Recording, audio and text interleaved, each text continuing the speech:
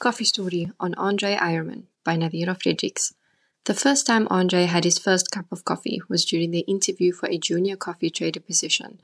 After the interview, André was convinced that coffee was his destiny.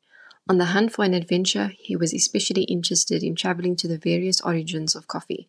He realized that without the tremendous hard work he witnessed and learned about after his time at Origin, consumers would not be able to enjoy coffee the way they do today.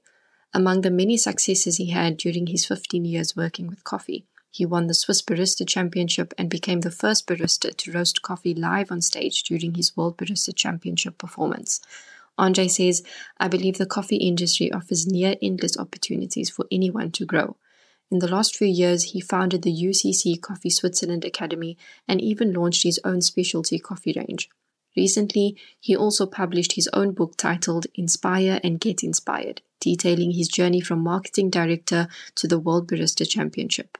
André and his family have now moved to Melbourne, where he is the general manager at Victoria Arduino, a company that specializes in quality espresso machines. Above all, André maintains that coffee is magical. It connects people with a passion who strive for excellence.